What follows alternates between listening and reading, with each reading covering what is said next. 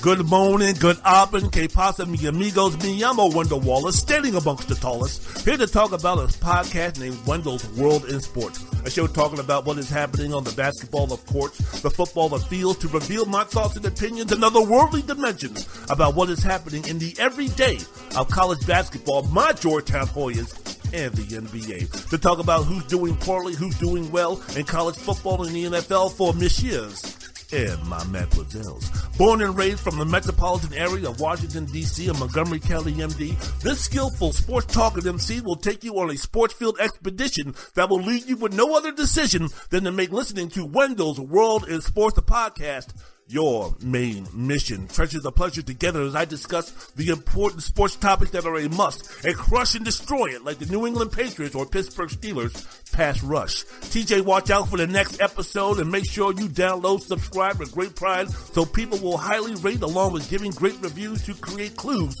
for people to follow so this podcast can remain the king like LeBron through yesterday, today, and tomorrow.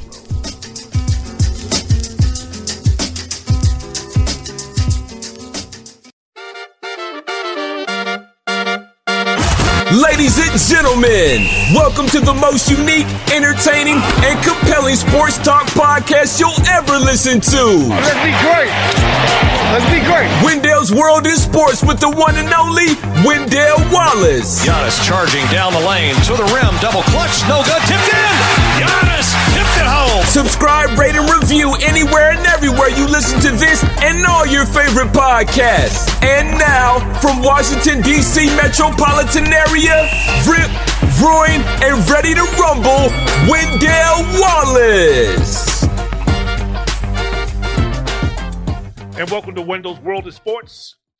I'm your host, Wendell Wallace. So glad that you could be with us. A lot of things to get down on and discuss today in the world of sports. Before I get into the slap heard around the world, before I get into the NCAA basketball finals between Kansas and North Carolina, before I discuss the ending of Mike Krzyzewski's coaching reign at Duke University, before I get into what's happening in the NBA and the continuing downfall spiral of the Los Angeles Lakers, or what does it mean for the legacy of LeBron James, before I get into who's the real MVP of the league, whether it be Giannis, whether it be Nikola, whether it be Joel Embiid, before I get into any of that stuff, if you could do me a favor, I sure would appreciate it. Those who are listening to the YouTube version of this podcast, if you could just go ahead and subscribe to my channel, it would be fantastic. If you could go ahead and like this video, I would very much appreciate it. And for those who are listening to the audio podcast of Wendell's World in Sports, this episode, if you could do me a favor, go to the place where you listen to your favorite podcast.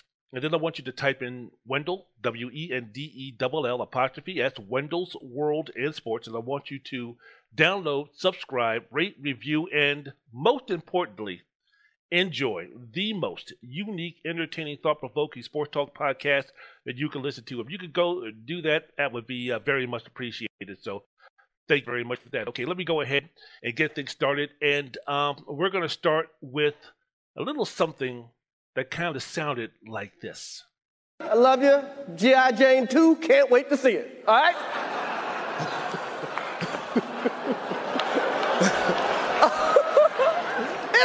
That was a nice one. Okay. I'm out here. Richard.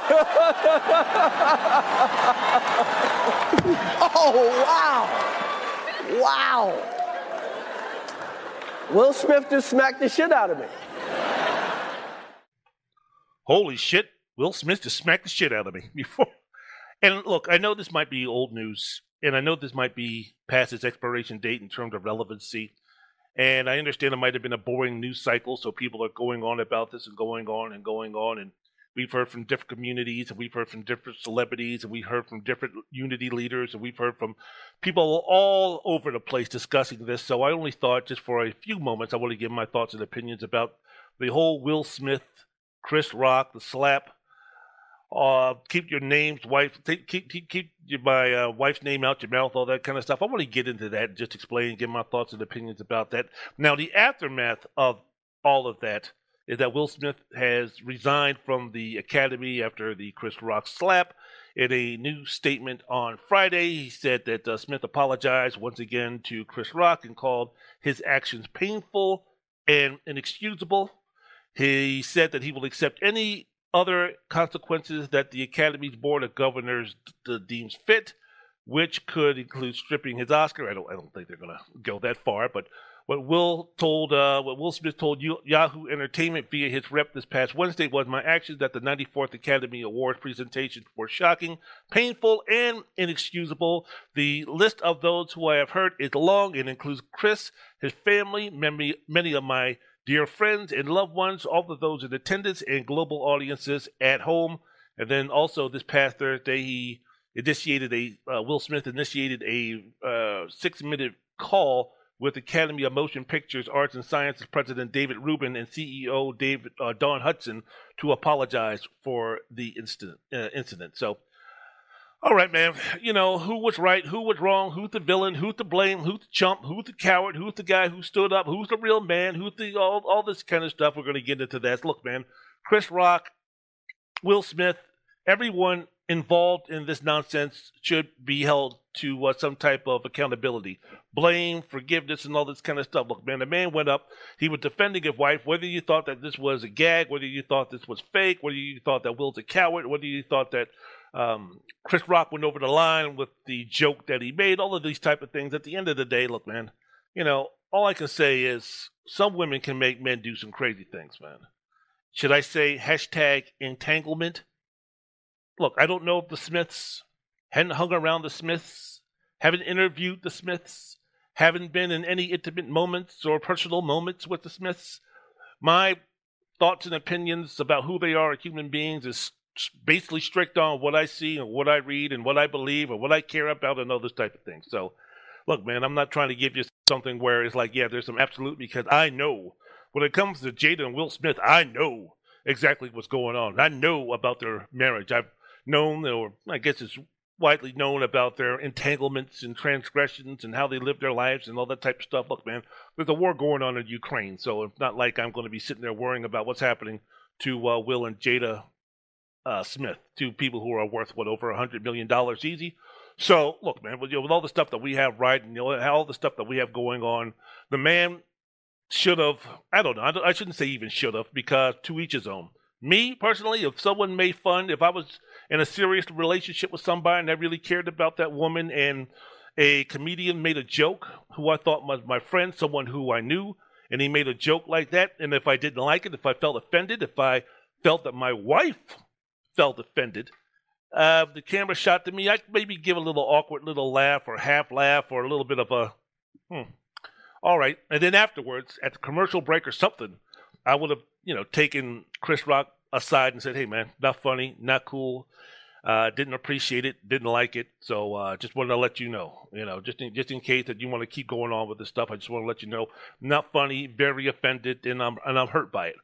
So that would have been my thing. And I would have done that in private. I would not have gone up. I don't have the cojones to really go up on stage like Will Smith did in front of all those people and slap the shit out of Chris Rock and then walk away. I mean, if I'm going to go up, I'm going to slap somebody, I'm going to do more to slap him, because my thought would be, if I'm going to slap this guy, just in case there's some retaliation, I better give him the 1-2 and not with a slap, but with my fists.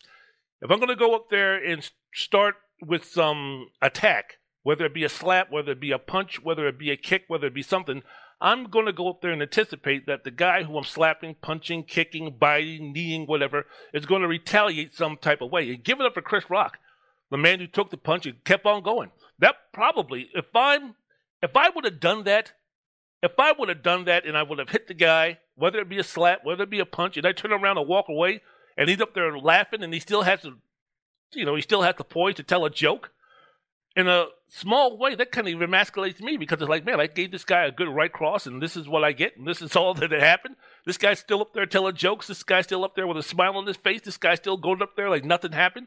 Man, this guy still has his wits about him to tell another joke, and in the process where he's saying that Will Smith, or in this case, wow, Wendell Wallace just smacked the shit out of me, ha, ha, ha, ha, and I'm sitting up there pissed, I'm going to be even more emasculated. I'm going to be even more embarrassed. I'm going to be even more angrier. I'm not going to go back up there and hit him again, but it's like, man, so I don't know, man. It's, as a black man, I hated to see two black men acting that way. And look, I mean, Chris Rock told a joke, and Chris Rock's a comedian, and The reports were that Chris Rock didn't know that Jada Smith had the disease that she had, in which her hair falls out, so he wasn't aware of that. I mean, if you're a comedian, hey man, you go for gold in a situation like this. So it was Academy Awards. It wasn't a roast. So maybe there are some things where you can kind of keep your hands off in terms of subject matter. But any great comedian or any comedian will tell you they live to be in a world where things are awkward, where things are uncomfortable. And for many comedians telling jokes, yeah, they want to get a laugh, but they also want that feeling of awkwardness, that feeling of uneasiness, that feeling of not being comfortable. So for Chris Rock, who's one of the greatest comedians of his generation, who's been making people feel uncomfortable and making people think with some of the thoughts and feelings and jokes that he's been putting together. I mean, something like this, I mean, to make fun of the woman's disease or what she's going through right now wasn't something to, have people think deeply into what their lives are supposed to be and all those type of things. But it was just a situation where it was like, man, like I mentioned before, Will Smith, hey man, I mean, how do we know? I mean, like I mentioned before, women drive men crazy just like men drive women crazy. And in a relationship where you have both people driving each other crazy, who knows what's going to be happening, man? Maybe Will, who, if you saw the video, was up there laughing and smiling. And then the next thing we knew, he's walking on stage and giving a right-hand cross to Rock. Maybe it was a situation where he thought it was funny. He looked over, he saw how hurt his wife was. And maybe it wasn't a situation where, chivalry, I'm going to go up and defend my Nubian princess. Maybe it was a situation where he was like, oh, man, I don't want to hear this nonsense. I don't want to hear her blabber. I don't want to hear her complain. I don't want to hear her whine and moan about why you didn't do this and making fun of my disease. And you're up there laughing at the guy and encouraging the guy. So I guess that means you really don't care about me and you really don't love me and I'm hurt and you hurt me more than the joke itself. And you have to hear the woman go on and on and on and on. So happy wife, happy life. Maybe it was a situation where, oh shit, she caught me laughing. If I don't do something now, I'm going to have to hear this woman blabber on and on and on about it for a while. So let me go up here and smack the shit out of this guy, and maybe that'll put me back in the good graces. So I don't know. I don't know. All I know is that and I'm just not talking about men, women too. We've all been in relationships where you have a female or you have a male, you have a partner that just drives you nuts. It makes you do things that you normally wouldn't do. So when you're speaking about the things that Jada Pinkett Smith has put her husband through, publicly coming out with it and doing all that type of stuff, hey man, you screw with another person's mind who you've been in a relationship with, you're married with, you have kids with, and I'm not married. And I don't have kids, and I've never really been in a serious relationship. So, strike one, strike two, strike three on me trying to Dr. Phil or, kind of give counseling advice to these folks. But I do know that I've been with women who've driven me absolutely bonkers and absolutely nuts and gotten me to do things and say things and actions that normally, in my right frame of mind, I wouldn't have done. So when you're dealing with the entanglement woman and you're making videos and you're going through nonsense like this, you've been on a hell of a journey with me. Mm-hmm. Yeah. There's people's feelings involved. Right. Mm-hmm. It's healing that needs to happen. Mm-hmm. Yes, absolutely. So what happened, Jada? Okay. So I think it was about 4 years ago. Mm-hmm. Started a friendship with August. Mm-hmm. And we actually became really, really good friends. Mm-hmm. And it all started with him just needing some help. Mm-hmm. Me wanting to help his health, his mental state. And we found all those different resources, mm-hmm. To help pull him through. Mm-hmm. And from there, you and I were going through a very difficult time. Yeah. That particular point in time, it was indefinite. Yeah. I really felt like we could be over. We were over. And then what did you do, Jada? Well, I think from there, as time went on, I got into a different kind of entanglement. I think you need to say clearly what happened. And I got into an entanglement with August. That's what I said. An entanglement? Yes. Yes. A relationship? Yes, it was a relationship. Absolutely. We decided that we were going to separate for a period of time and you go figure out how to make yourself happy. I was in a lot of pain and I was very broken. Now, in the process of that relationship, I definitely realized that you can't find happiness outside of yourself. Mm-hmm. And luckily enough, you and I were also going through a process of healing in a much different manner. Mm-hmm. During that time, launched into an interaction with August. What do you feel like you were looking for? I just wanted to feel good. Mm-hmm. It had been so long since I felt good. Right. Husband, now I got to be with you at the press conference while you tell the world about your transgressions. Well, I love my baby. I'm gonna stand by my baby no matter what. I definitely understand why it would look that way or feel that way, but I actually don't look at it as a transgression at all. Through that particular journey, I learned so much about myself and was able to really confront a lot of emotional immaturity, emotional insecurity, and I was really able to do some really deep healing. It was really a joy to just help heal somebody. Yeah. Because I wasn't sure I was ever going to speak to you again. I know. Yeah. The fact that I'm speaking to you again is a miracle. I don't want to go through this no more. Yeah, no, I don't either. Yeah. I'm going to get you back first, and then... You're going to get me back. I think you got me back. I think we're good on that, okay? Okay. I wish that wasn't the case. I do. I wish that wasn't the case. I sure wish it could be all magic and miracles. Yeah. That's probably true. But, and I don't think it's about getting anybody back. No, for me it is. Okay. I'll give you that petty if that's what you want.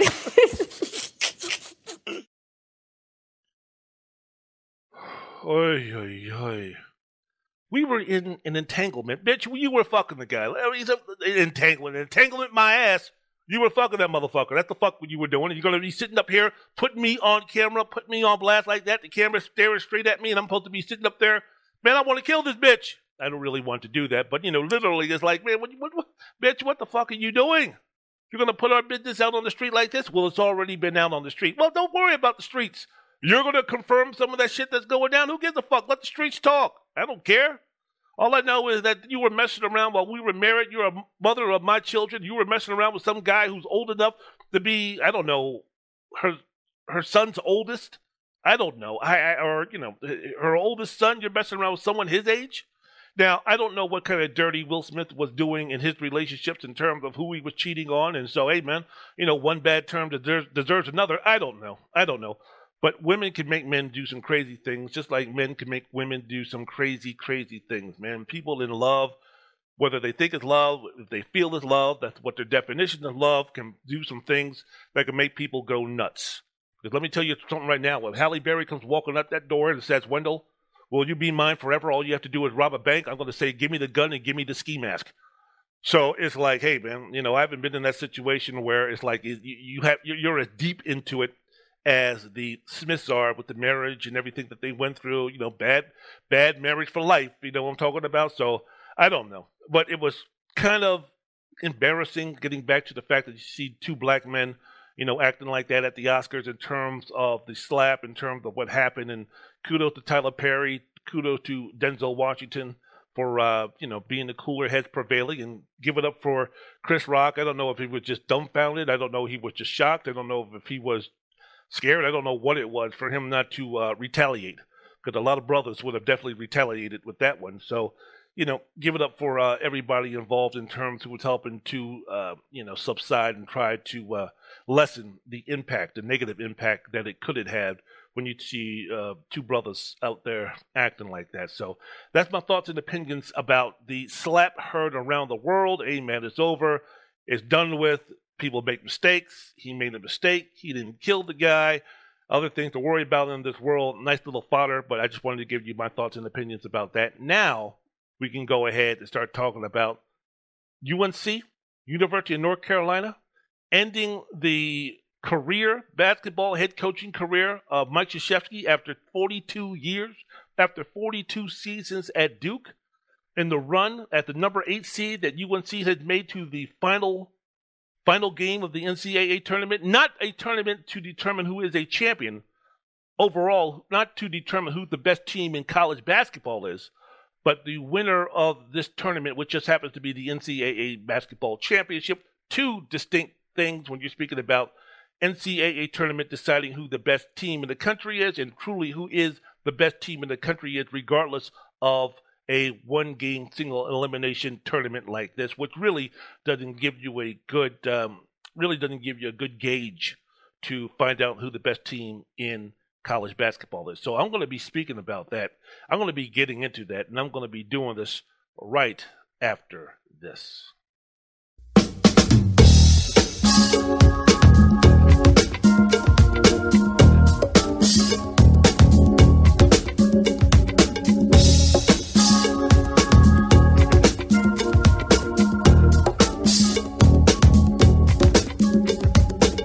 What you got until you get what you need, y'all.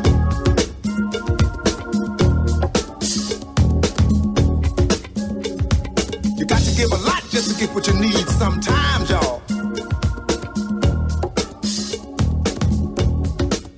Give me the bridge now. I feel like busting loose, busting loose. Give me the bridge now.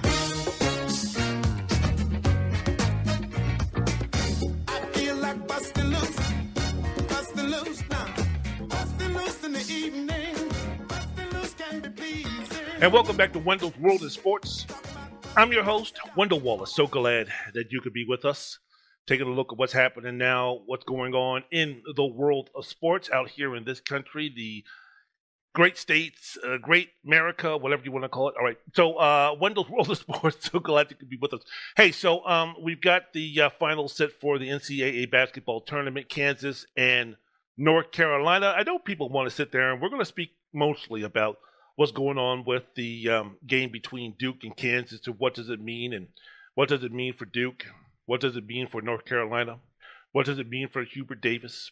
What does it mean for the storyline of Cinderella and all those type of things? But I don't think that we should sleep on the performance that the University of Kansas gave us in their triumphant victory over Villanova, a weakened Villanova who was playing without one of their starters. The fact that they beat them pretty convincingly, and while you're speaking about being a fan of North Carolina, if you're a fan of the Tar Heels of North Carolina, and you're speaking about, man, wouldn't it be great? Wouldn't it be fantastic for the movie to end with Hubert Davis and UNC after eliminating the possibility of Duke and Mike Krzyzewski going off into a fairy book story tale ending, the fact that they can go ahead and win the championship, and it would almost be reminiscent of Kevin Ollie, of what he did with UConn when he took over from a legend in Jim Calhoun and very quickly led UConn, a team at that time that was considered one of the elites in college basketball, mainly built up by the hard work and expertise and the Hall of Fame resume and the talent of Jim Calhoun and his ability to build a program into nothing, turn it into a national power, turning it into a national elite, turning it over to one of his players in Kevin Ollie.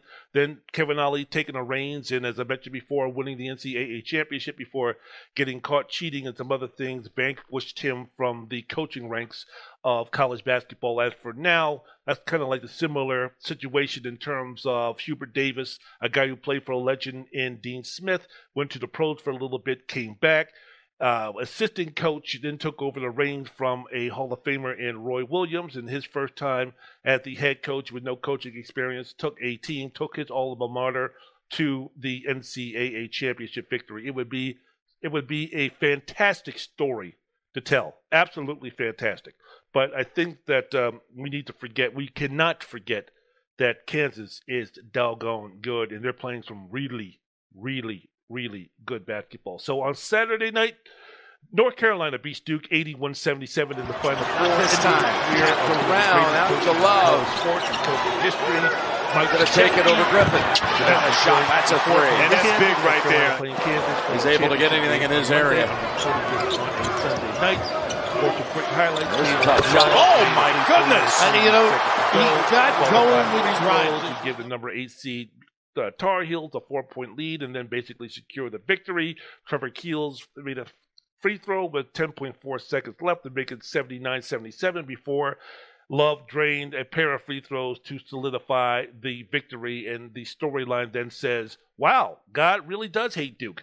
Main storylines from the tournament now switches from Coach Krzyzewski, final tournament, unbelievable, greatest coach of all time. How fitting it would be that he could leave the stage, exit with a championship, reminiscing of those who remember watching Al McGuire in tears as Marquette was about to win its championship and Al McGuire retiring at the end of the season and the emotion that overcame him, and also with John Wooden, one of the greatest coaches of all time, regardless of sport, just like Krzyzewski, winning his last game as coach of UCLA, winning the championship. The storyline then switches from that in terms of what would this championship mean for Coach K in terms of the legacy, which is already set. How much greater would another championship mean? How much greater would even making the Final Four for the 13th time mean if he didn't win a championship? Remember all of those things surrounding Coach K his last time around. Now, I think the main storyline switches to North Carolina and Hubert Davis, as I mentioned before, winning the championship, becoming the 5th coach. If you're thinking about Hubert Davis, the 5th coach to advance to the national championship game in his first season, and he also becomes the first head coach, speaking of Davis, becomes the first head coach to reach the Final Four in this first season since Bill Guthridge, who also coached North Carolina, did it in 1998, taking over from the legend Dean Smith. And also equally important note, Hubert Davis is trying to become the 5th black head coach to win the tournament championship. Before him, there were John Thompson, who was given the first real opportunity to do so, followed by Nolan Richardson, then Tubby Smith, and Kevin Ollie, and now Hubert Davis has that opportunity.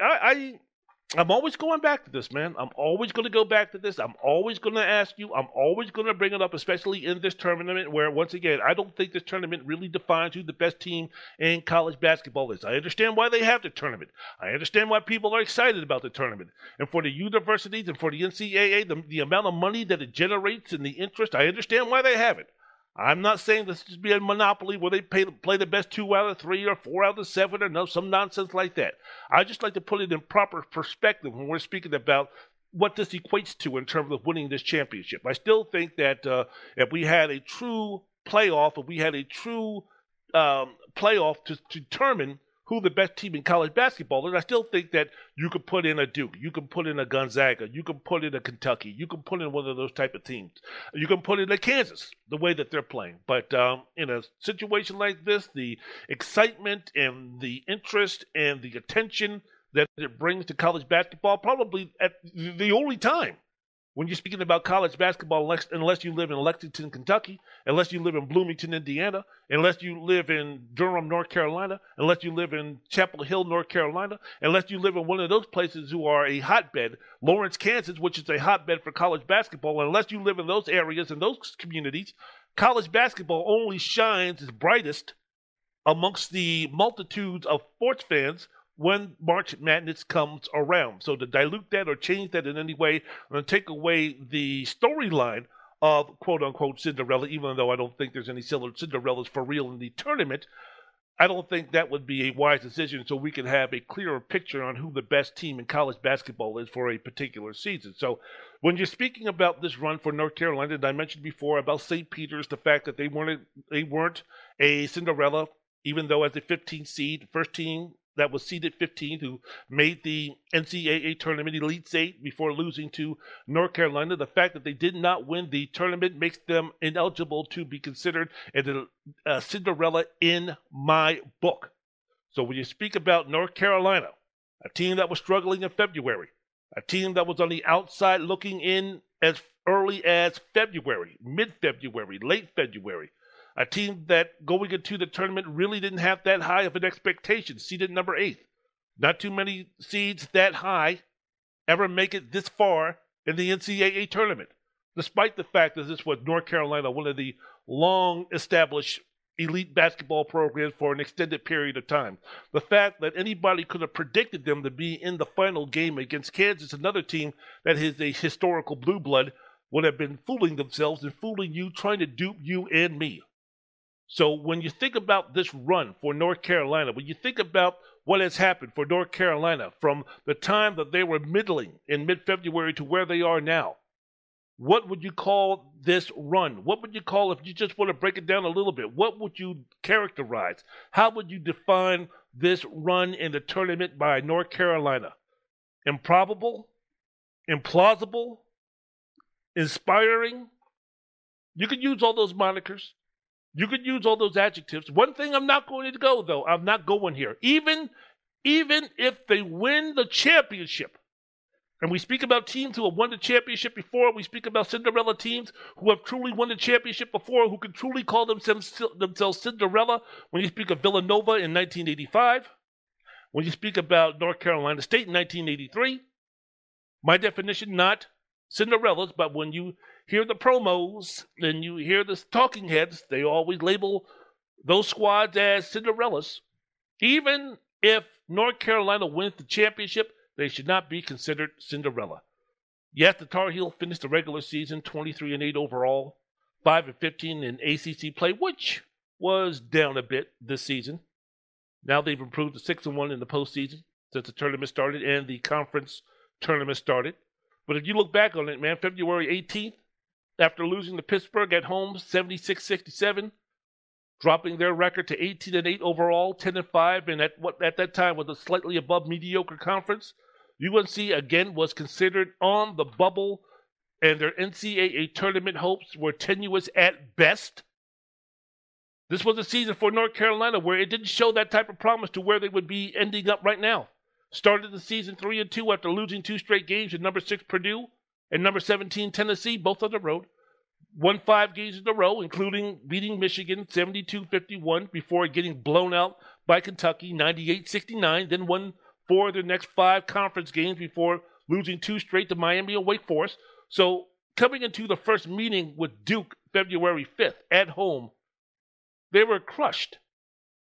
87-67 at home to Duke. 87-67 to fall to 16-7 overall. 8-4 in league play, and everybody was talking about, man, I don't know, man. We could have gotten somebody else. I mean, you know, you have a story program. You have a story program like North Carolina. You're coming off the retirement of one of the best coaches of his generation, Roy Williams, and you go with a guy who, I mean, basically, he doesn't have any coaching experience. I mean, a situation where, you know, this guy didn't work himself up the ladder. Yeah, he went straight from the pros to the college basketball talking booth at ESPN and then went to the assistant coaching route at North Carolina. But this guy wasn't the associate head coach. This guy didn't have a ton of experience, even as an assistant coach. This guy didn't start somewhere else, gain a little bit of experience, and then go to the bench at North Carolina and work his way up. This wasn't a situation where he didn't have any prior coaching experience anywhere. Not the JV squad, not the intramural squad, nothing. I don't even know if he had kids, if he would have coached their Little League squad. So he comes in here and takes a program like North Carolina, his historic, high-quality, high-expectation job like North Carolina, who, you know, when the job becomes open, and it doesn't become open that many times, you can consider it one of the, 6, 7 top jobs in college basketball in the sport, and you're going to give that job to somebody with no coaching experience? There was scuttlebutt. There was talk about that, hey, man, maybe North Carolina made a mistake. Maybe, once again, keeping it in the family, when keeping it in the family goes wrong. Example, North Carolina hiring Hubert Davis. Main example, Georgetown hiring Patrick Ewing. Not yet. Get to them in a second. But after that loss to Duke, 87-67 on February 5th, falling, the record was 16-7 overall, 8-4 in league play. Then after that game, they lost to Pittsburgh, and then that's when they took off. After losing to Virginia Tech in the NCAA ACC tournament, conference tournament, they haven't lost since. So, yeah, where it makes the story, how we can start the story, how we can define the story, how we can talk about the story, how we can write the story, how we can write the script and give it to somebody who can actually produce it and believe in it.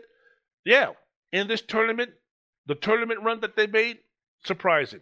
Remarkable. Exciting, interesting, but it did nothing. It has nothing to do with Cinderella. That they beat Duke.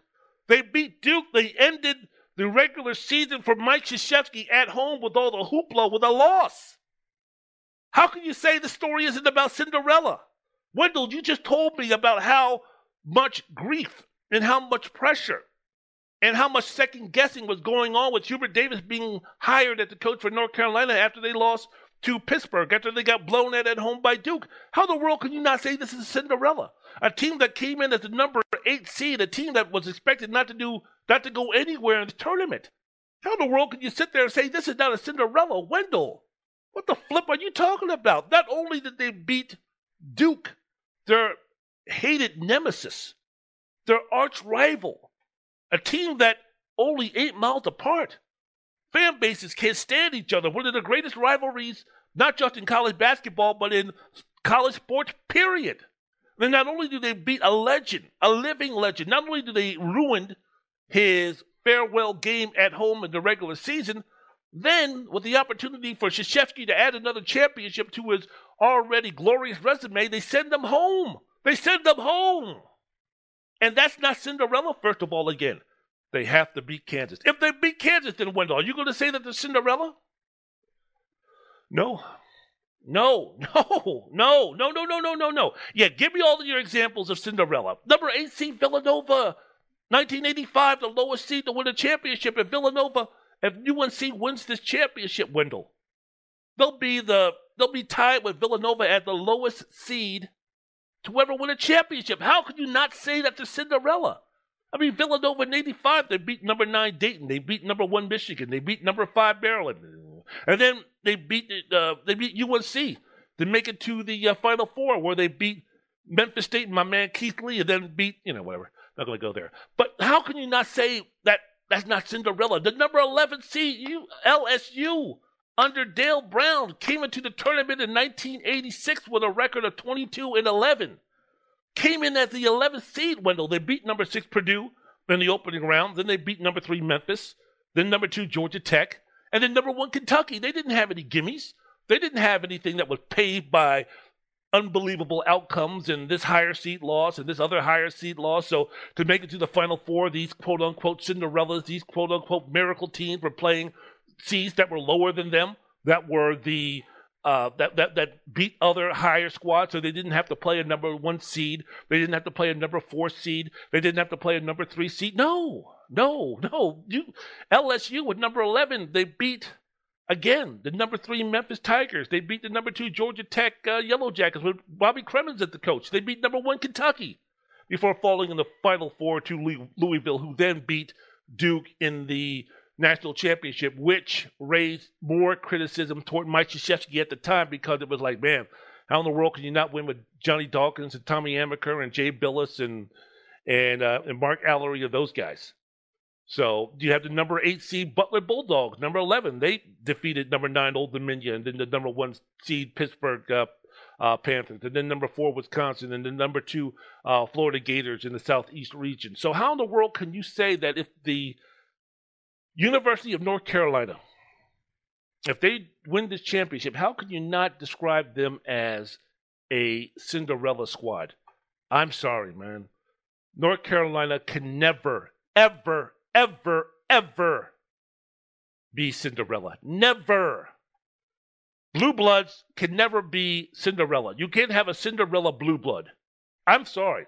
When you're speaking about the tradition, when you're speaking about the history, when you're speaking about the great level of play, when you're speaking about the expectations of excellence, when you're speaking about the basketball budget, when you're speaking about the recruiting fertile grounds that these folks can recruit from, when you're speaking about the financial background that is put, or the financial commitment that's made to these coaches and to the basketball facilities, you can't, I don't care. That doesn't equate Cinderella.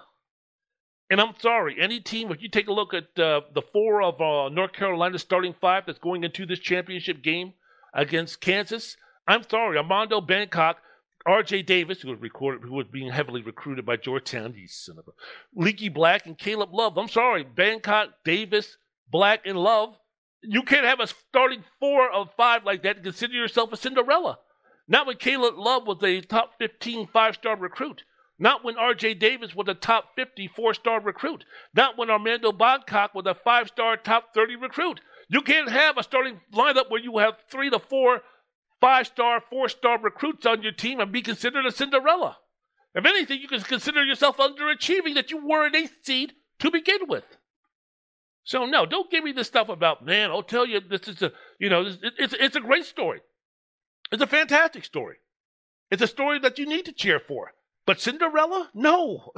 Cinderella, no. Cinderella can never be North Carolina can never be a Cinderella.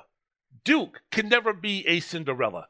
Kentucky, even the first year that Rick Pitino came in and he was bringing in all those guys that no one heard of to pair with Jamal Mashburn, even that team that got beat in the Final 8 at the Spectrum in Philadelphia by Christian Laettner, one of the greatest clutch shots in NCAA basketball tournament history, even that team could not be considered a Cinderella. It was Kentucky, man. It's Kentucky. UCLA can't be considered a Cinderella, even what they did last season, coming in at the 11th seed and making it to the Final Four and losing on a miracle shot by Jalen Suggs. Can't be considered a Cinderella. And UCLA can never be considered a Cinderella. Not that program. What in the name of John Wooden and Marcus Johnson are we talking about? If we're going to be naming an elite basketball program like that a Cinderella on any level, at any stage. Villanova, the way they've been, they could never be a Cinderella. Guess what? Gonzaga, who started this whole mess about Cinderella, defining Cinderella. Who's a Cinderella? The spotlight of Cinderella going on a team. This little small Jesuit Christian school, or this Catholic Jesuit Christian school, private institution up there in Spokane, Washington, who plays in the WCC, who has to go toe-to-toe every year with Pepperdine and St. Mary's and Loyola Marymount and San Francisco and those type of squads. Yes, they were at one time considered a Cinderella. Not anymore, bad boys. Not anymore. And since they never won a championship, they are not considered a Cinderella, and they never will be now because of where they are in terms of a basketball program. So, no, don't give me this again. Great story, fantastic story, wonderful story. Mwah! Way to go, North Carolina. And I'm rooting for Hubert Davis. I love Bill Self, but to have Hubert Davis from Fairfax, Virginia, make it in terms of the fifth black coach to win an NCAA tournament championship, it would be something special, man. It would be something very special. Wendell's World in Sports. I'm your host, Wendell Wallace. So glad that you could be with us. So, with the spotlight, with the storyline being placed on Hubert Davis and North Carolina, what does it mean now for Mike Krzyzewski? What is the legacy now? Where can we go with this? What can we speak about this? What hasn't been said? Yeah, he's great. Yeah, he's wonderful. Yeah, he's unbelievable. Yeah, he's all of this in a bag of chips. Wish Duke could have gone a little bit better from the three-point line. When you shoot only 23% because you go 5 for 22, not going to win you any basketball game, and missing free throws.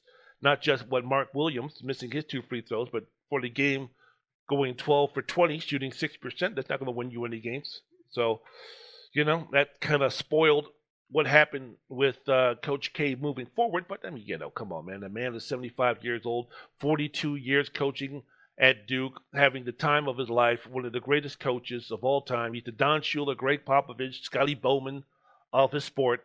He won 2 FIBA World Championships, 3 Olympic gold medals, 5 NCAA championships, 13 NCAA Final Four, has over 1,100 wins, the most of any coach. And I mentioned before about Don Shula. I mentioned before about Greg Popovich. There's going to be nobody. There's going to be nobody who's ever going to reach the accomplishments that Mike Krzyzewski has reached. Just like there's going to be no NBA coach who's going to stick around over 20-plus years to catch Greg Popovich coaching most wins in a career. Just like there's going to be especially the NHL, the way they fire coaches, no one's going to be around long enough to catch Scotty Bowman and the amount of victories that he has. Just like there's nobody in the grind them out, chew them out, spit them out world that is college, that is NFL football coaching, that no one's going to stick around the amount of time that Don Shula did with the success that he had, even the ups and downs of his over 20-plus year career to the amount of wins that Don Shula had. So, man, Don Shula's record is almost like the amount of losses for Cy Young in terms of, there ain't no pitcher going forward ever that's ever going to reach 511 wins or 313 losses. Sorry, that's not going to happen. That's just stuff that we don't even think about. So when you think about the accomplishments of Coach Krzyzewski, man, I hope that we can the man's 75 years old. He looks in great shape. He looks fantastic. So I don't know. He might live another 10 years, 20 years, 30 years, 50 years. I don't know. Mike Krzyzewski at 125 years old. That would be interesting. But I think that we should acknowledge, and I think that we should be cognizant of how absolutely great this man was as a coach and the accomplishments that he did. Yeah, you could speak about, once he started getting rolling, once he recruited Johnny Dawkins from Mackin High School in Washington, D.C., from the WCAC back in the day, which basically saved his career because the first part, or the small part at the beginning of his career, there was rumblings that maybe this guy Krzyzewski wasn't the right guy for the job, especially when Virginia, who was ranked number 1 at the time with Ralph Sampson, one of the greatest college basketball players of all time, I think beat them like 101-69, or they did something terrible. They beat them something awful. And Duke at that time was mediocre. And, Coach K at that time was not Coach K. He was just a guy who had no coaching experience, came over from the Army, was highly recommended by Bobby Knight. But this was a situation where, hey, man, if it wasn't 1983, 82, 84, if we're speaking about Mike Krzyzewski being given the job at Duke University in, say, 2014, 2016, 2018, by 2022 right now, he might not even have a job. That's how poorly that Coach Krzyzewski's career started. That even back in the early to mid-'80s that people were calling for his job.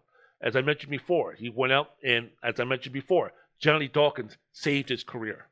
Johnny Dawkins saved Duke basketball. Johnny Dawkins, in that sense, saved college basketball. Because if he didn't get Johnny Dawkins, you could speak about Jay Billis and you could speak about Mark Allery, who was part of that recruiting class. And then the next year they went out and got themselves their point guard, Tommy Amaker from W.T. Woodson. And that started that role that didn't end for another, 30-something years in terms of excellence. But if it wasn't for Johnny Dawkins, if it wasn't for getting Johnny Dawkins, Coach Krzyzewski wouldn't have been around and been able to accomplish the things that he accomplished. So it's sometimes not about all X's and O's. It's more about the Jimmies and the Joes. And I really also think if you take a look at the retirement, the last game by Coach Krzyzewski, you're taking a look at the end of an era in terms of a generation of basketball coaches. Over the last couple of years, you had Roy Williams retiring, and now you have Mike Krzyzewski retiring, and the only guy left from that generation still going is Jim Boeheim, who's, is he 80? Is he reaching 80? If he's not 80, he's got to be 78 or 79, somewhere around there.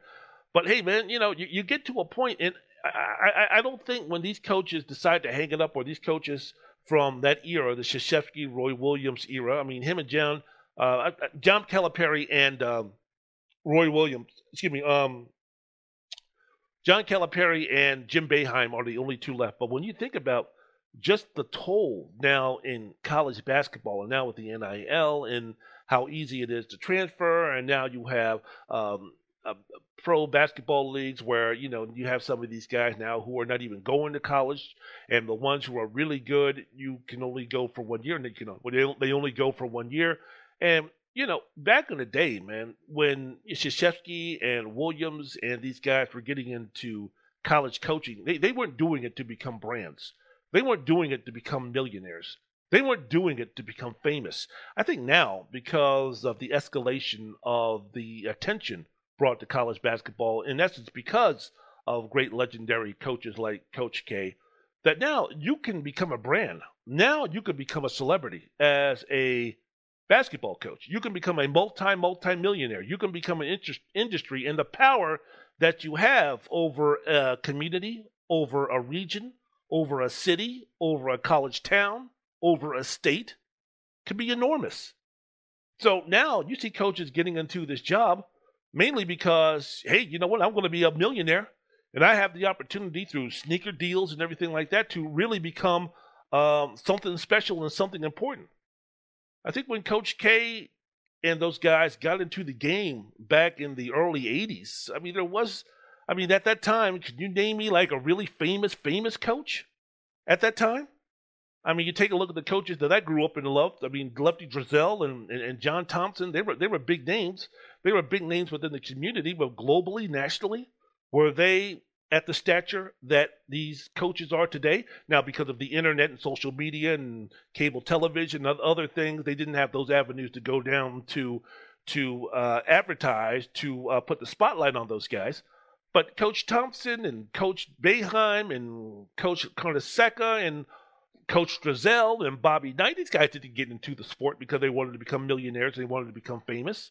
So I think slowly but surely, you see these old-time coaches like Krzyzewski and those guys get out of the business because it's not about teaching as much as it was before. It's not about building strong bonds of communication and really getting a guy to come into your school as an 18-year-old and then leaving with a degree and becoming a better human being and becoming a better man, and you being their father figure, you being their parent while they're in school and guiding them on becoming a man from coming in as a boy. That stuff doesn't happen anymore. And that stuff is not really even kosher anymore. I've said that many times. As much as I love John Thompson, as much as I think John Thompson is the bee's knees, John Thompson's act in terms of the basketball, which is which is empty, it doesn't have any air in it because the message that he's trying to give you is once basketball is over, how are you going to deal with your life, and don't let 6 ounces of air control your life and those type of things. I mean, that back in the day when he first got into coaching, John Thompson at Georgetown, and Georgetown made their name and became America's program and globally known, and John Thompson became a big deal. I mean, yeah, that message resonated. Now it's almost a matter of, man, I don't give a damn about this empty, this deflated basketball. Man, how quickly can you get me to the pros? I don't care about getting a degree. How quickly can you get me to the pros? Man, I ain't interested in forming some long-time father type figure type of bond with you. How quickly can you get me into the pros? I only want to stay here 6 months. I mean, when you go to Kentucky, when you go to Duke, when you go to Kansas, when you're a 5-star recruit, when you're a top 10 recruit in your class, you're not interested in getting a degree in 4 years and playing in the NCAA tournament for 4 years or bonding with your teammates and gaining lifelong friends in college and meeting your wife in college and meeting longtime people that you'll know for the rest of your life in college, your sophomore, your junior, and your senior year. You're not interested in any of that. You're interested in how quickly can I get to the pros. John Calipari promised me that I only need to be on campus for 6 months or for 1 semester, and then I could be a number 1 draft pick or I could be a lottery pick, and I could change my financial stature and I could change my financial ways for me, my grandma, my parents, my cousins, my aunts, my uncles, my relatives. I could do all of that by the time I hit 19 years old. Where do I sign up? I ain't interested in John Calipari becoming my father figure my junior and senior year in college. I don't even like high school. I want to get to the NBA as quickly as possible. What are you going to do for me? Back in 82, that wasn't the deal. Back when Mike Krzyzewski was getting into coaching, and the reason why he was getting into coaching, it had nothing to do with one and dones. It had nothing to do with brands. It had nothing to do with NILs. It had nothing to do with any of that. So I think the way he sees the trend of college basketball going right now, he's like, man, I don't want any part of that. I didn't get into coaching because of that. Back in those days, coaches were teachers. Teaching was, in the basketball court, the locker room was their classroom. Now it's just a matter of, hey, man, I got to get these guys in here by hook or crook and get them ready to get into the NBA, because if I don't, then they're going to be moving on somewhere else to another school, another basketball program, and another coach that can put them in position to get them into the NBA quicker, or get them, put them in a position to enhance their skills, to show off their skills, so they could get into the NBA quicker. So I think that's what the deal is with Mike Krzyzewski, and I think that's the legacy of Mike Krzyzewski and these guys, man. It's a dying breed, a antiquated way now when you're speaking about what college basketball coaches are all about. So 42 years, the accomplishments by Mike Krzyzewski, Absolutely unbelievable. Godspeed, man.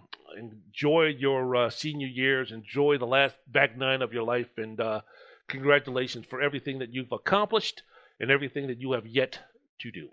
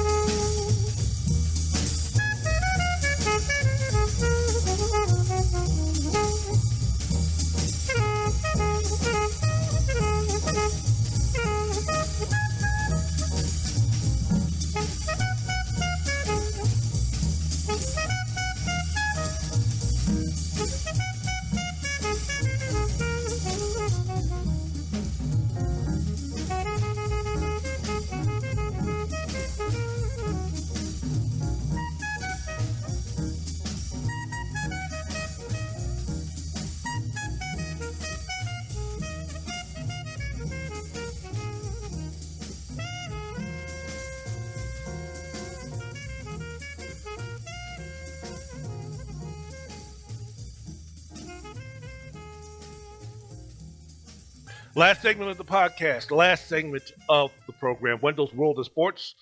My name is Wendell Wallace, so doggone glad that you could be with me.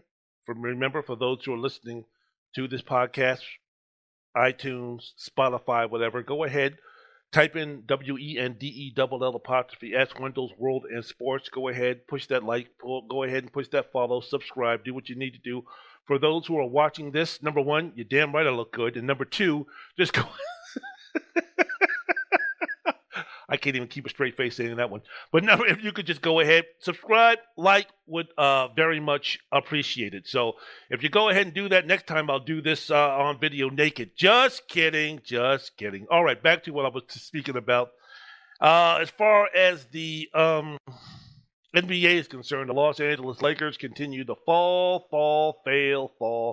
Lost their sixth straight game, losing on Sunday to Denver, 129-118. Nikola Jokic, brilliant.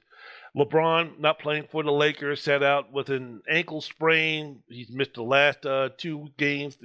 He's missed 2 games this week due to injury. 3 of the last 5 games. Didn't play on Friday in a loss against... No, he didn't play on Thursday in a loss to the Utah Jazz. Came back with Anthony Davis on Friday in their loss to the Pelicans at home. So with 4 games left to play in the regular season, the Los Angeles LeBrons will either be 1 or 2 games back of the San Antonio Spurs for the final spot in the playoff game. The Lakers currently are 31-47. They've lost 6 straight games. They're 2-8 in their last 10. And their final 4 games, you take a look for the Lakers.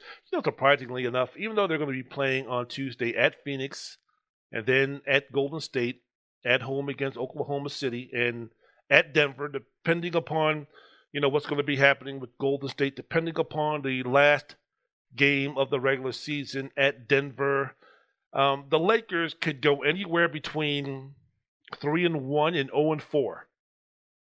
But the only game where you can say that they're favored against would be at home against Oklahoma City. In contrast, San Antonio, as I mentioned before, their remaining schedule, they're playing at Denver and Minnesota. Then they're at home against Golden State before they go to Dallas. Again, depending upon that last game of the regular season and where the seedings are.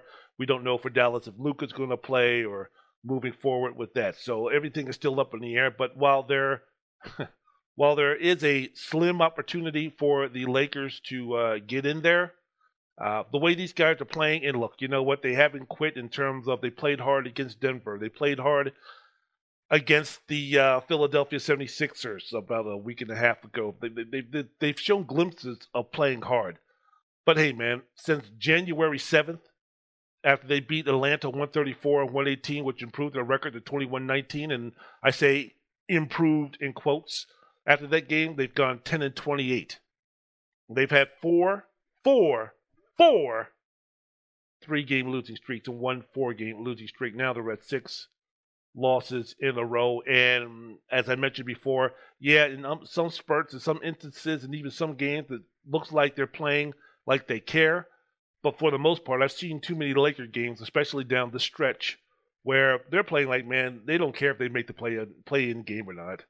They don't care if they make the regular season game or not. I think with all the expectations that were piled upon the Lakers by themselves and some of the chest pounding and some of the I know better than you quotes and comments that were made and some of the bravado and some of the chest pounding and some of the look how big my dick is type of talk that's been coming from some of the key players of the Lakers and how measly and how wimpily, even the word I don't give a fuck, how much they look like wimps compared to all of their chest pounding and dick holding and grabbing that they've been doing. I think they're at the point now where it's like, what's the point, man? What's the point? I know, we know, you know, we all know that if we make it into the playoffs, that Phoenix is going to blast us. And yeah, we could sit there and we could talk about you have to bury me 12 feet under and run a car over me and run a train over me and do all this kind of stuff before I'm dead and gone. And, you know, I'm more resilient than Michael Myers and all that type of stuff. You can talk about all that nonsense you want to, but these guys know. These guys know that for the most part, look, the season's over, and with the expectations that we had and the way that we played, I'm kind of getting tired of this team anyway. I think they're tired of Frank Vogel. I think they're tired of Russell Westbrook. I think they're tired of Dwight Howard. I think they're tired of just this whole situation. So the sooner that this season can end, the better, and hopefully, if you're speaking about some of the Lakers, the season could be over April 10th. For some of those guys. That's the way they're playing. That's the way they've been looking on a more consistent basis than a team who's really, really interested in trying to make the playoffs and trying to, become a Cinderella. No, the Lakers could never be a Cinderella. Wendell's World in Sports. I'm your host, Wendell Wallace. So glad that you could be with us. So my whole situation in talking about this is I want to bring this up to you. I want to ask this question. I want to ask you about LeBron James, because LeBron James, if the Lakers don't make the playoffs, or even if they do make the playoffs and they fail in the first round, this will be the fourth season for LeBron with the Lakers. Two of them have been mitigated disasters. One has been underwhelming, and the other one he won a championship. Won it in the bubble in 2020. I don't know what the future holds for LeBron in terms of what his accomplishments from a team standpoint is going to be if he continues to stay with the Lakers. I don't know what his legacy would be like if he went championship chasing again, if somehow, some way he finagled his way to go back to Cleveland or another young team with the possibilities to win a championship in his fading years. Guy still averaging 30 points a game. The guy's still a force. The guy seems like for the next couple of years could still be that guy that could be very responsible in terms of, or important in terms of a team winning a championship. So he's not going to be Mitch Richmonding it with the Lakers. He's not going to be sitting at the end of the bench. He's not going to be John Sallying it with the Lakers. He's not going to be AC Greening it with the Lakers. He's not going to be that guy. He's going to be a major player. He's going to have a major responsibility thrust upon his shoulders if he decides to go championship chasing again. But what will his legacy mean now with the Lakers? This is the first time in his career where you could take a look at the totality of his stay with the team. If it ends at the end of the season, or so far with his tenure with the most glorious NBA franchise, tied maybe with the Boston Celtics, with the LA Lakers, the fabled Los Angeles Lakers, this has been an unmitigated disaster. If you think about what he was brought here to do. Yeah, he won a championship. Yeah, he won a championship with the Lakers. Big whoop-de-damn-do when you're thinking about the legacy of LeBron James, when you're speaking about him trying to catch Kobe's 5, when you're thinking about him trying to get near Michael Jordan's 6, and you can make the point and you can laugh and you can fall and you can, disrespect the fact that it might take him 13 NBA final appearances to get the 6 or get the 5, but that's still the fact that he's won 4 championships and been to the NBA Finals more than half the time he's been playing in the NBA, something that's like Kareem Abdul-Jabbar-ish in terms of his just like excellence in terms of, how many times he's made it to the finals compared to how many times he hasn't made it to the finals. I mean, you're speaking Kareem, you're speaking Bill Russell, you're speaking Magic Johnson, you're speaking in that rarefied air. So you can sit there and laugh and joke about how many championships he's lost or how many NBA finals that he's lost. I'm sorry, Jordan has been to 6. He's won all 6, but Jordan played 17 years. How many finals has LeBron been to in now 17, 18 years of his NBA career? Thank you very much. But getting back to my point, this will be the first time in LeBron James' career where he has not lived up to expectations in terms of what he was brought to do, going from the Cleveland Cavaliers to the Los Angeles Lakers. So it's going to be interesting. Now, the first time when he was with Cleveland, he was 0-1 in the finals, but he was just starting his career, missed the playoffs his first 2 seasons. Then, before he decided to take his talents to South Beach, he made 2 Eastern Conference finals, losing to Boston and Orlando, and then made 2 Eastern Conference semifinals, where both times they lost to Boston. Then he went over with the Miami Heat, and he went to the NBA Finals 4 straight times with the Heatles, went 2-2, lost their first NBA Finals to the Dallas Mavericks, lost their last NBA Finals with the Miami Heat to the San Antonio Spurs. Then he went and returned to the Cavaliers from 2014 to 2017, made the NBA Finals every single season. He was there before losing to one of the great mini dynasties in NBA history with the Golden State Warriors. And you remember the one championship that LeBron had against the Warriors. That was a team that went 73-9 in the regular season and shook them up so much that they went ahead and got themselves Kevin Durant from Oklahoma City. So you take a look at, I mentioned before, him going to L.A. I mean, before that first season, it was a situation where, hey, look, man, you know, this is a season where the Lakers are rebuilding. They're not any good. They've been coming off 5 or 6 straight years of losing 55, 60, 62, 63 games. It's going to take some time to get things done. All right, we'll kind of give you a mulligan on that one. But because of that lost season in which he missed a lot of it because of a pulled groin muscle, which he suffered, I believe, was it against the Warriors on Christmas Day or something like that? I forgot what it was, but it was a long-term injury that kept him out of playing and really being able to make a difference in totality for the Lakers that season. But before he went to L.A., he made the playoffs 13 straight seasons and finished the season with a record over 514 straight times.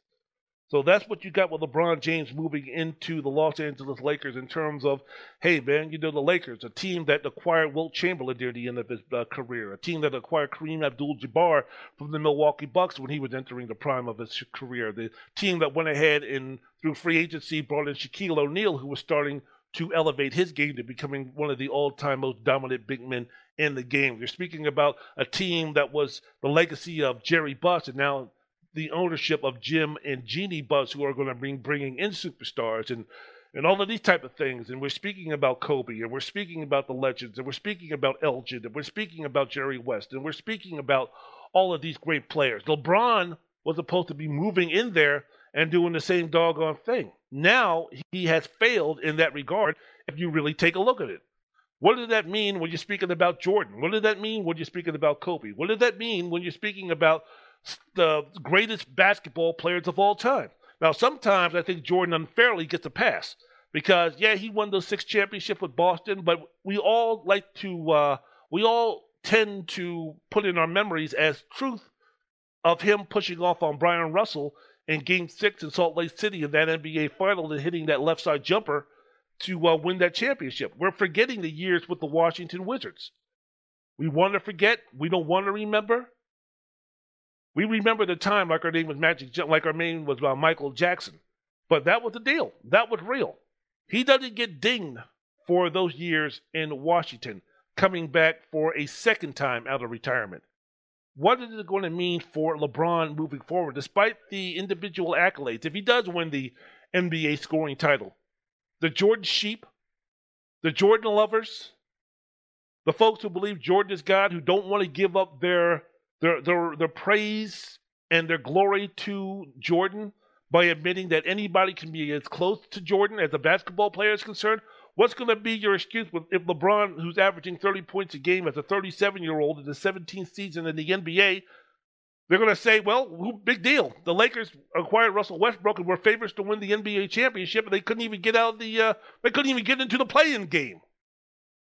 So all of this stuff is going to be interesting to see moving forward. The final chapter, the final episode of LeBron James has yet to be written. But in L.A., in terms of winning a championship, he's going to have to win after this season. If the Lakers miss the playoffs with LeBron, his legacy is going to be damaged. Individually, hey, great, fantastic. You won a championship there. Fantastic, wonderful, great. But the totality of his stay so far with the Lakers, if you take a look from a team standpoint and an expectation standpoint in terms of what they were supposed to be, especially after they got Anthony Davis, they mortgaged their future to get Anthony Davis, and then with LeBron being one of the pillars and being one of the foundational pieces to say, Rob Pelinka, go ahead and no, we don't want Buddy Hield. You go ahead and you get us Russell Westbrook. And then when they got Russell Westbrook and everybody was talking about what a bad fit it was, and then Westbrook and LeBron were taking to Twitter talking about, please go ahead and doubt us, basically saying, I know more than you, you're peasants, I'm the king, I can get this, I've got this, you don't know, I know, I can go ahead and get this done, ha, ha, ha. I'm going to win again. I'm going to prove everybody wrong again. And now we see where the Lakers are. Now we see what a train wreck of a season Westbrook has been with the Lakers in terms of them reaching the expectations. I don't know, man. It's going to be tough. It's going to be difficult to overcome. Wendell's World of Sports. I'm your host, Wendell Wallace. So glad that you could be with us. Very quickly, let me go ahead and hit the situation with the MVP, because many people are sitting there talking about, man, it's about Joel Embiid, it's about Nikola Jokic, it's about Giannis Antetokounmpo, and basically it's a two-man race between Nikola Jokic and Joel Embiid. Well, Giannis put on a performance this past week against the Philadelphia 76ers on Tuesday, and then the Brooklyn Nets and Kevin Durant on the road on Thursday. That said, hold up, wait a minute. Before y'all start talking about who's the MVP, Nikola or Joel, let me slide my name in there very quickly. Had 40 points, 14 rebounds, 6 assists, game-winning block shot on Embiid in Milwaukee's victory over Philadelphia, then scored 44 points, 14 rebounds, 6 assists, hit the game-tying 3, hit some big shots and foul shots in overtime to beat the Brooklyn Nets. Where was Kyrie Irving down the stretch? So, hey, look, man, this is going to be a pretty tight race. I think when you take a look at the top 5 or 6, I think you got to put in Luka, you got to put in Jason Tatum, you got to put in Devin Booker, you got to put in Jokic, you got to put in Embiid, and you got to put in Antetokounmpo. Now, the first 3 that I just mentioned, Booker, Luka, and Tatum, outside looking in when you're speaking about MVP.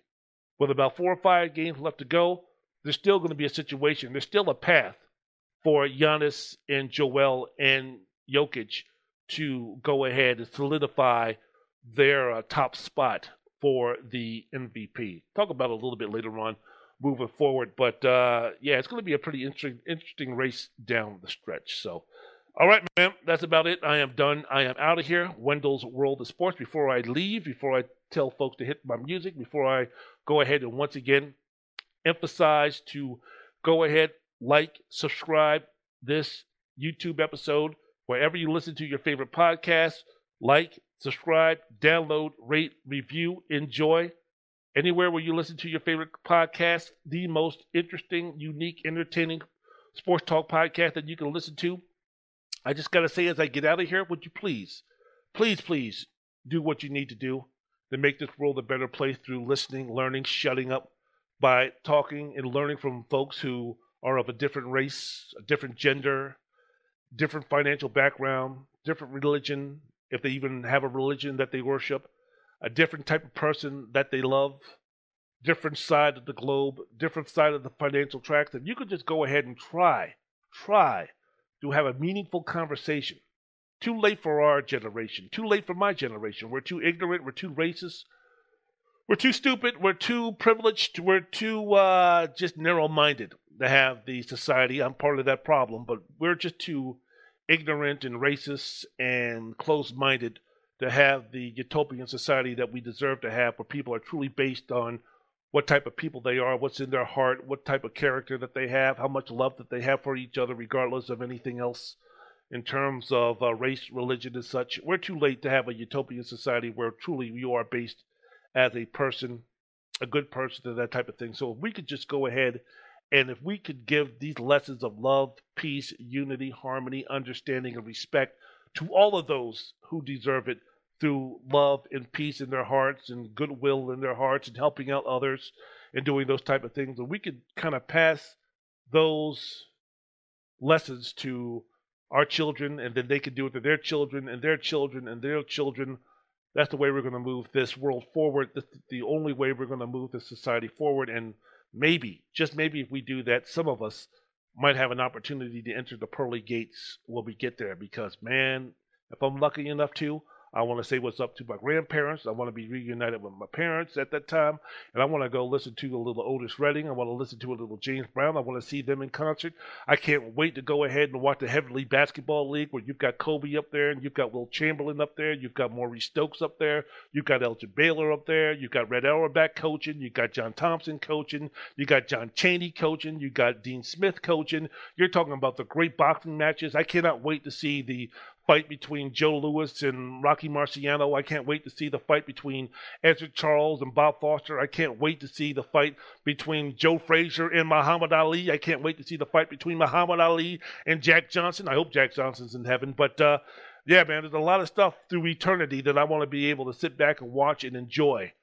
So maybe see the movie with Marilyn Monroe and Dorothy Dandridge and Hubert Humphrey, Jesus, and Sidney Poitier and Spencer Tracy and Aubrey Hepburn and Lana Turner. So there's a lot of great things looking forward to me up in heaven if I could just go ahead and strengthen my resume to get past those pearly gates. So let's see what we can do selfishly, unselfishly, to make this world a better place. Wendell's World of Sports. I'm your host, Wendell Wallace. Music.